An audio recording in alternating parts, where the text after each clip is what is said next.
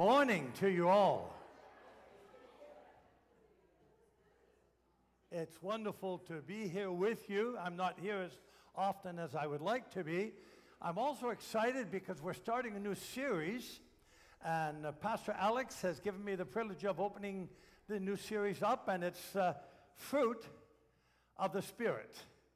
And today we're going to be talking about something that Cascades is noted for.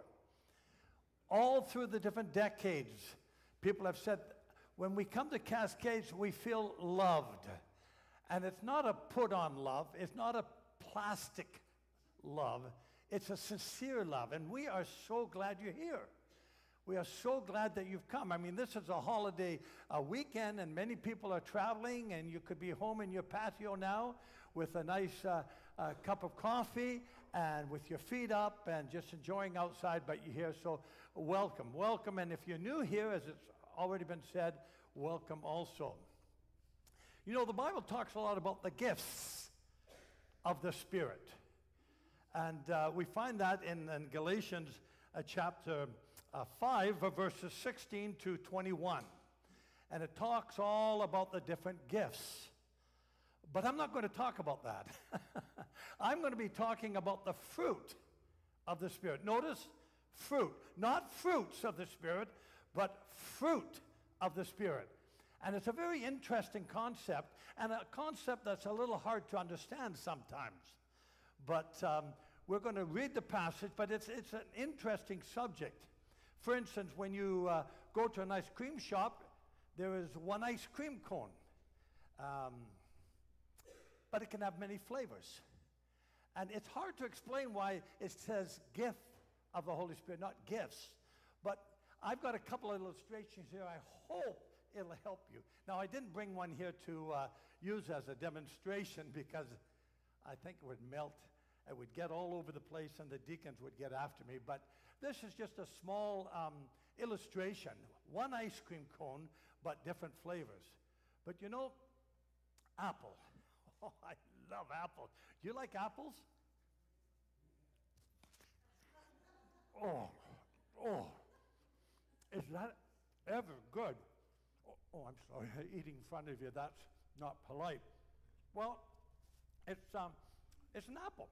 And the best part of the apple is eating it, of course. And it's a beautiful red color, very juicy, and very refreshing. And I would say the apple is the best part of the apple tree. I mean, can you imagine eating the bark, or the leaves, or the roots? But it's the apple. And the nice thing about the apple is when you finish it, what do you have in your hand? Sometimes you have 4 or 5 seeds. And you take those seeds and you plant them in the garden, and sometimes they grow. And they produce more fruit. Apple, I love apple. Yeah, you can have a bite after if you want. But I'll share it with you, don't worry.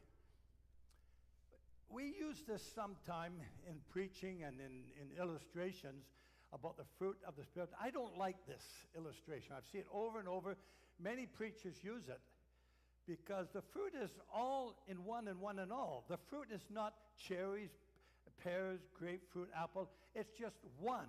It's like this is an apple. And of course it has the little thing on the top here. It has seeds inside. But it's an apple. But I like the other illustration. But today we're going to talk about a different kind of fruit, We're not going to talk about apples. I don't know if this is that a Macintosh? Oh, thank you. Okay, I don't know apples. But anyway, we're not going to talk about apples. We're going to talk about the fruit of the Spirit. And like the apple, the fruit of the Spirit is refreshing. It helps you. It's delicious. It helps you grow. It helps you mature. It helps you be a good person. And it's produced by the Spirit. For instance, an orange.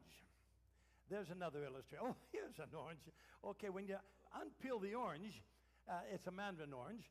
There's the peel, and there's it. And if you open it up, And you have 9 different parts of it here. And I think that could be an example of the fruit of the Spirit. I like the apple better. So this is just an illustration of the 9 parts of the fruit. And I have the privilege of opening it up, and we're going to be talking about love. And others will be talking about faithfulness, self-control, forgiveness, kindness. Let's look at the passage so we're on the same page, okay? We're going to be reading Galatians chapter 5, verse 22. But the fruit of the Spirit is love, joy, peace, forgiveness, kindness, goodness, faithfulness, gentleness, and self-control. Against such there is no law. Those who belong to Christ Jesus have crucified the flesh with its passions and desires. Since we live by the Spirit, let us keep in step with the Spirit. Let us not become conceited, provoking, and envying each other. This is the fruit of the Spirit. Now, the first fruit in our list here of the 9 fruit of the Spirit in Galatians is love. We use that word so flippantly. I love my dog. I love my cat. Oh, I love ice cream. I like apples. I like oranges. And we use it so common. And I know many times when I'm in my worship meetings, not worship meetings, communion meetings, and I used the word worship this morning with Sarah, and she got all I think she was scared when I said that Alex asked me to take the worship meeting. But it's the communion. Anyway, in that we try to tell God we love him. And we use the same word, L-O-V-E, to God that we use for our dog and our cat. But the word we're going to be studying a little bit this morning is a different word. There's actually 4 words, I believe, in Greek. And I'm not going to dazzle you with my vast knowledge of Greek. We'll leave that up to Kenneth. But one of the words is love, and it's agape. It's agape.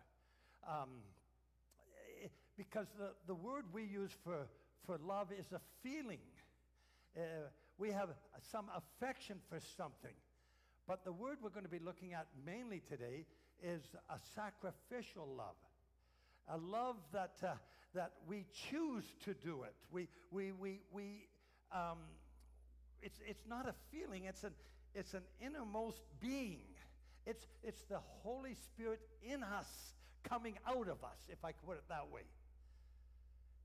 It's a word, agape, that's sometimes hard to realize, because God loved you and me so much, he agaped his son. He gave his son. He sacrificed his son for your sins and my sins. Now, I have 4 children, 10 grandchildren, and to sacrifice one of them, that would take a lot of love, and I don't know if I have that in me, telling you the truth. But God loved us so much that he did this for us, and that's the word that we're looking at today. It's an unconditional love.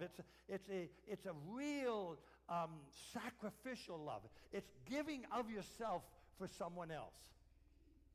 And that's the interesting thing about the word agape. So when you see the fruit of the Spirit and you see love, it's not the love that we use every day in our common language. For joy, for instance, we're going to be taking up joy. Someone's going to be speaking to you about joy. Well, Jesus first, others second, yourself last. Well, when you have this love, agape love, this godly love, God is agape. God is love. It's Jesus first. You're not the main person. Jesus is the main person. And that's what this sacrificing love is. Now, 1 Corinthians 13:4 gives a good example of love. And we all know this. Many of us who got married and are going to get married or will be getting married, they use this at our ceremony many times. Let's just read it here. 1 Corinthians 13:4. Love is patient. Love is kind. It does not envy. It does not boast. It is not proud. It does not dishonor others. It is not self-seeking. It's not easily angered. It keeps no record of wrong. Love does not delight in evil, but rejoices with the truth. It always protects, always trusts, always hopes, always preserves. Love never fails. That's the kind of love we're talking about here. This is the kind of love that we have, but we've got to let it out. We have the Holy Spirit. When you accepted Jesus Christ as your personal Savior, we were given a gift, the person of the Holy Spirit. And we are full of the Holy Spirit. But we've got to allow him to work through us. And that's why it says don't quench the Holy Spirit. Don't put down the Holy Spirit. Don't hold back the Holy Spirit. Allow the Holy Spirit to work through you. And one of his gifts, the Holy Spirit's gifts to us, is love. And we have to let that out in our life. Now here are the 4 words. Eros, I attraction. That's the Hollywood you love. You know, je t'aime, mon chéri. You know, that type of love. You see it in the movies all the time. Then there's the other one, the philo, which is brotherly love and kindness. We're kind to one another. We help one another. We encourage one another. And then agape, which we're going to talk a little bit more about. And then the storge, which is a family love. These are the different 4 words in the original language of the Bible was written in Greek that we use in different ways in different circumstances. So agape is complete love, giving love, godly love. You have it in you. You've just got to allow it to come out of you. If you have Jesus Christ as your personal Savior, you have this gift. It's given to you. But we have to allow it to work through us. And if you're not allowing it, you can ask God, help me. Ayúdame, help me, God. Help me with this problem that I just don't have this agape love that you've given me. And he will help you. He will help you. Galatians 5:16a says, walk in the Spirit. Dear friends, let us love one another, for the love comes from God. Everyone who loves has been born of God and knows God. Whoever does not love does not know God, because God is love. Now, you can test yourself this morning here at Cascades Church. Do you have this love? God will give you this love if you ask Jesus Christ into your heart. He wants you to have this love. The Holy Spirit will guide you. He will guide your life. He will help you. He'll encourage you. He'll build you up. Sometimes he gives you a kick in the pants, and I deserve it myself sometimes. But thank God we have the Holy Spirit. So if you don't have this love, ask God for it, and he will give it to you. John 3:16 is a perfect example of God's love.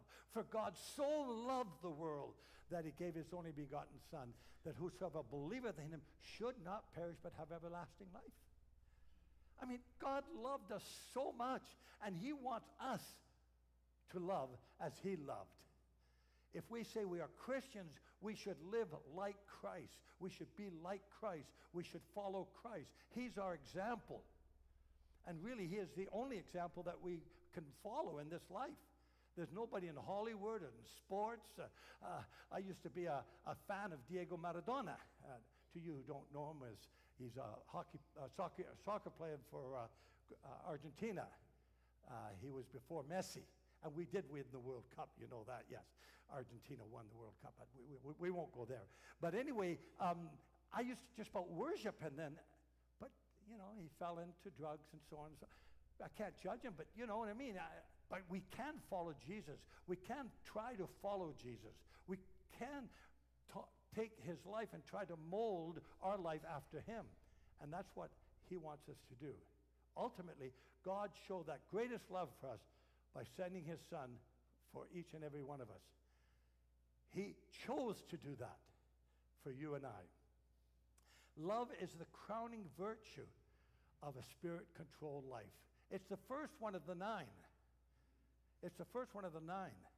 Love is an unselfish concern that seeks others good. How can I help that person? How can I encourage that person? How can I build that person up? That's a true love. And those that do not love do not have God. Because God is love. We've said that many times. We're going to say it more and more. That's one of the attributes of God. Love is the parent of all other fruit. From love comes patience, self-control, and all the others. Without love, there is little accomplishment, and God is not present. If you want to have success in your Christian life, if you want to have éxito, we say in Spanish, if you want to arrive at what you should be, ask God to help you do that, and he will, because God is love, and that's so true. 3 things about love. First, we must love our neighbor. You're going to say, well, that's hard to do because my neighbor speaks a different language. He's got a different way of living. He's got a different food dietary way of living. He's from another country. It says we must love our neighbor. Must love our neighbor. Love the Lord your God with all your heart, with all your soul, and with all your mind, and with all your strength. The second is this: love your neighbor. And what a privilege we have as Christians to love our neighbors. Take that pie over to your neighbor and say, hi, I hear you're going through some problems. Here's a pie, here's dinner, here's lunch, here's supper. Can I take care of the kids for this afternoon while you just get away and do something? We can show them so many different ways. We can rake up their leaves in the autumn. We can cut their grass in the summer.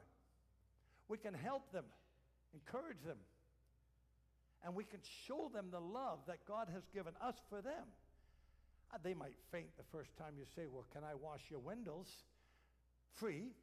I mean, they may, you might have to pick them up off the ground. But let's do it. Let's show our neighbors here that we are different, that we do love them.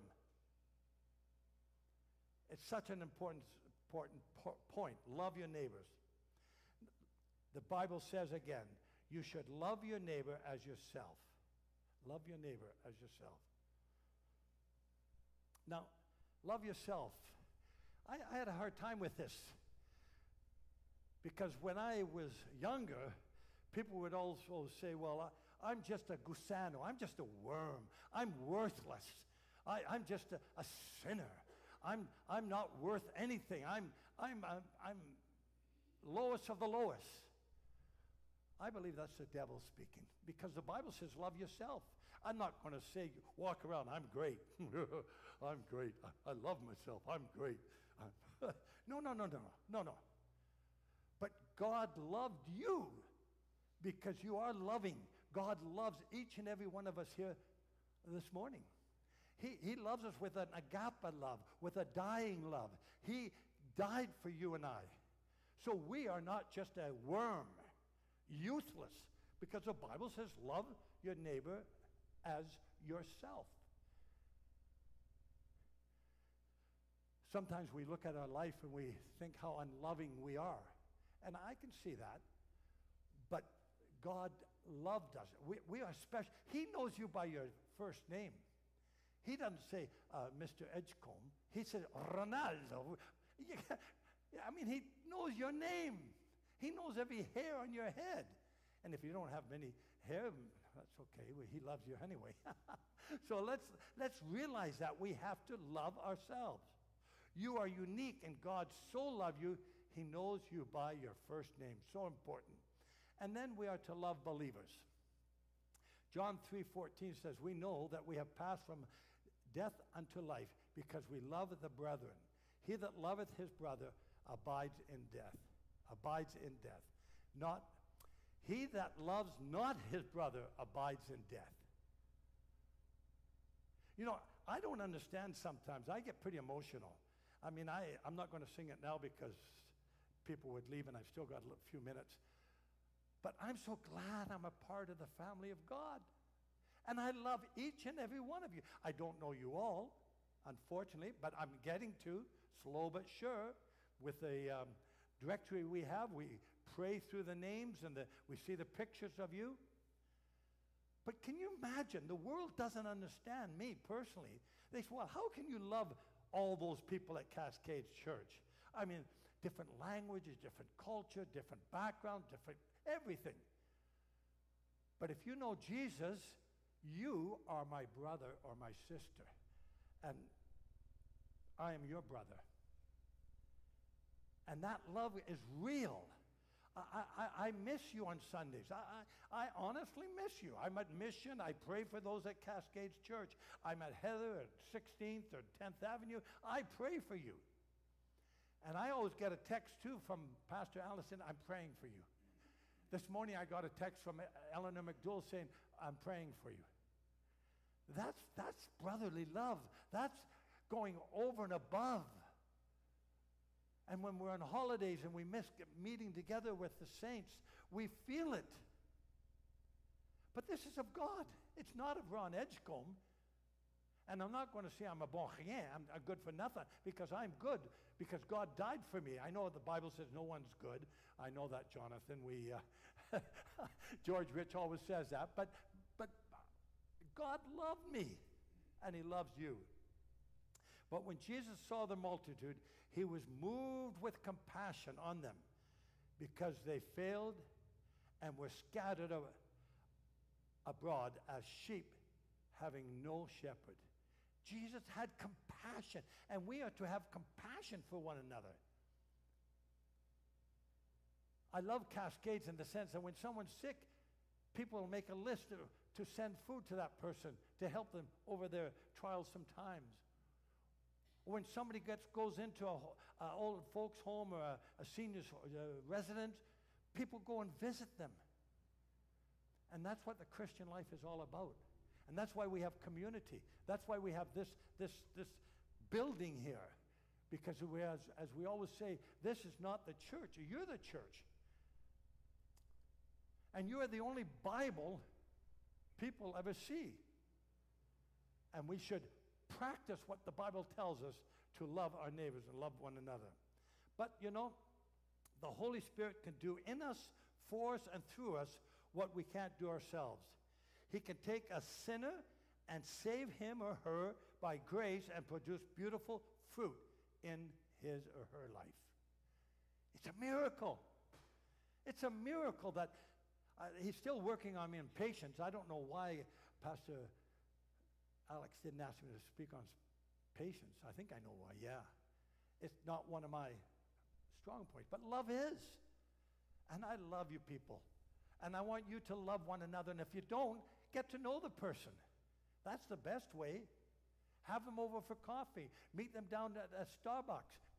Tim Hortons if you want, but I like Starbucks better myself. Excuse me. I should say, go over to Felix's house. He makes good coffee. But get together. Talk together. Pray together. Work together. This time at the park is going to be awesome. I'm looking forward to it. I'm preaching somewhere else, but I'm going to rush over there. I'll take my tie off. I'll rush over there to Westburn Park, and I'm going to bring a chair and sit down and chat with you because it's so important. Now, there's some little connection here with love, though, and I'm just going to touch a little bit on it, and that's forgiveness. See, we got to realize that God forgave you of your sins. And forgiveness has a big part to play. But we got to realize God is love. Whoever lives in love lives in God and God in them. God is something much more than we can ever experience. I mean, in the sense he just loves you so much. And I say that to people sometimes on the Sky Train or on a bus or on the beach, that God loves them, and they say, no, nobody loves me. No, God does love them. That is so true. Now let's look at this other point now. Psalm 103, 10 to 12. He does not treat you as our sins deserve or repay us according to our iniquities. For as high as the heavens are above the earth, So great is the love for those who fear him. And as far as the east is from the west, so far has he removed our transgressions from us. He saved me. He saved many of you here because we came to the realization that he loved us. But there is an element of forgiveness in all this. We've got to realize that we are forgiven. I talked to people in prison many times out in Kent and out in Mission. I've been to them many times. And people say, well, God doesn't love me because I did such and such and such and such. I said, if we confess our sins, he is faithful to forgive our sins and to cleanse us from all unrighteousness. God loves you. When you were dead in your sins and in the uncircumcision of the flesh, God made you alive with Christ. He forgave us all our sins, having canceled the charge of our legal indebtedness, which stood against us and condemned us. He has taken it away, nailed it to the cross. Do you thank God for that? I thank him daily for that in my prayers. He's taken all my sins, all my bad thoughts, all my corrupt ideas, and he's nailed them to the cross. We have to ask God for help in forgiving others. See, we have been forgiven. And if we don't forgive others, do we really realize what God's forgiveness means? Forgiveness is very important. For if you forgive our people, but if you forgive other people when they sin against you, your heavenly Father will also forgive you. But if you do not forgive others their sins, your Father will not forgive your sins. So it goes together, that love aspect of it. We must forgive those who have done things against us. We mustn't hold a grudge. We mustn't, well, we saw that in 1 Corinthians chapter 13. Forgive others is a necessary consequences of having forgiven by God. And if you have something against your brother, your sister, or anybody in your family or friendship, nip it at the bud. It's like a cancer that grows in us. We have to forgive that person.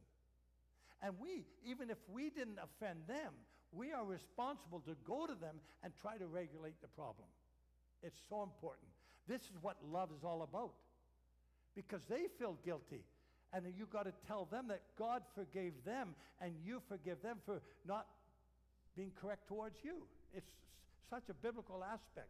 Get rid of all bitterness, rage, and anger, brawling, and slander, along with every form of malice. Be kind and compassionate to one another. Forgive each other just as Christ, God, forgave you. Are you willing to forgive? It's part of the whole aspect of agape love. Forgiveness is the center and the key to the way to God. How can I have a relationship with God through Jesus by the working of the Holy Spirit in my life if I have bitterness in my heart, or if I have something against a brother or sister or a friend or a relative? They go together. When we forgive, you confirm God's forgiveness in all at work in you. You become more like God. I want to be like Jesus, don't you? I want to be like him on this earth. I'm only here for a few years, but I want to be like Jesus. And Jesus gave his life. He allowed to be crucified on the cross of Calvary for your sins and my sins. I used to always say he could have called 10,000 angels and zapped everybody right there, but he didn't. He went all the way to the cross, and he said, it is finished. The work of redemption is finished. And so, as he has forgiven us, as we confess our sins, we are to forgive others. I won't sing this, but when we think of love, we used to sing this years ago. Love lifted me. Love lifted me when nothing else could help. love lifted me. Love lifted me. Love lifted me. When nothing else could help, love lifted me. And I trust that this message is an inspiration to you to confess in your life if you do not love the way God loved us. I'm telling you this, some people are unloving, and yet you can come over that by praying and asking God to help you. There is no love without forgiveness, and there is no forgiveness without love. You know, we have talked a lot about love this last 29 minutes. Now we're going to celebrate something that happened, it's hard to understand. We're going to celebrate. We're going to take part in communion, and we're going to look at the ultimate example of love, of giving one's life for you. Now that's agape love. That's the kind of love that I think I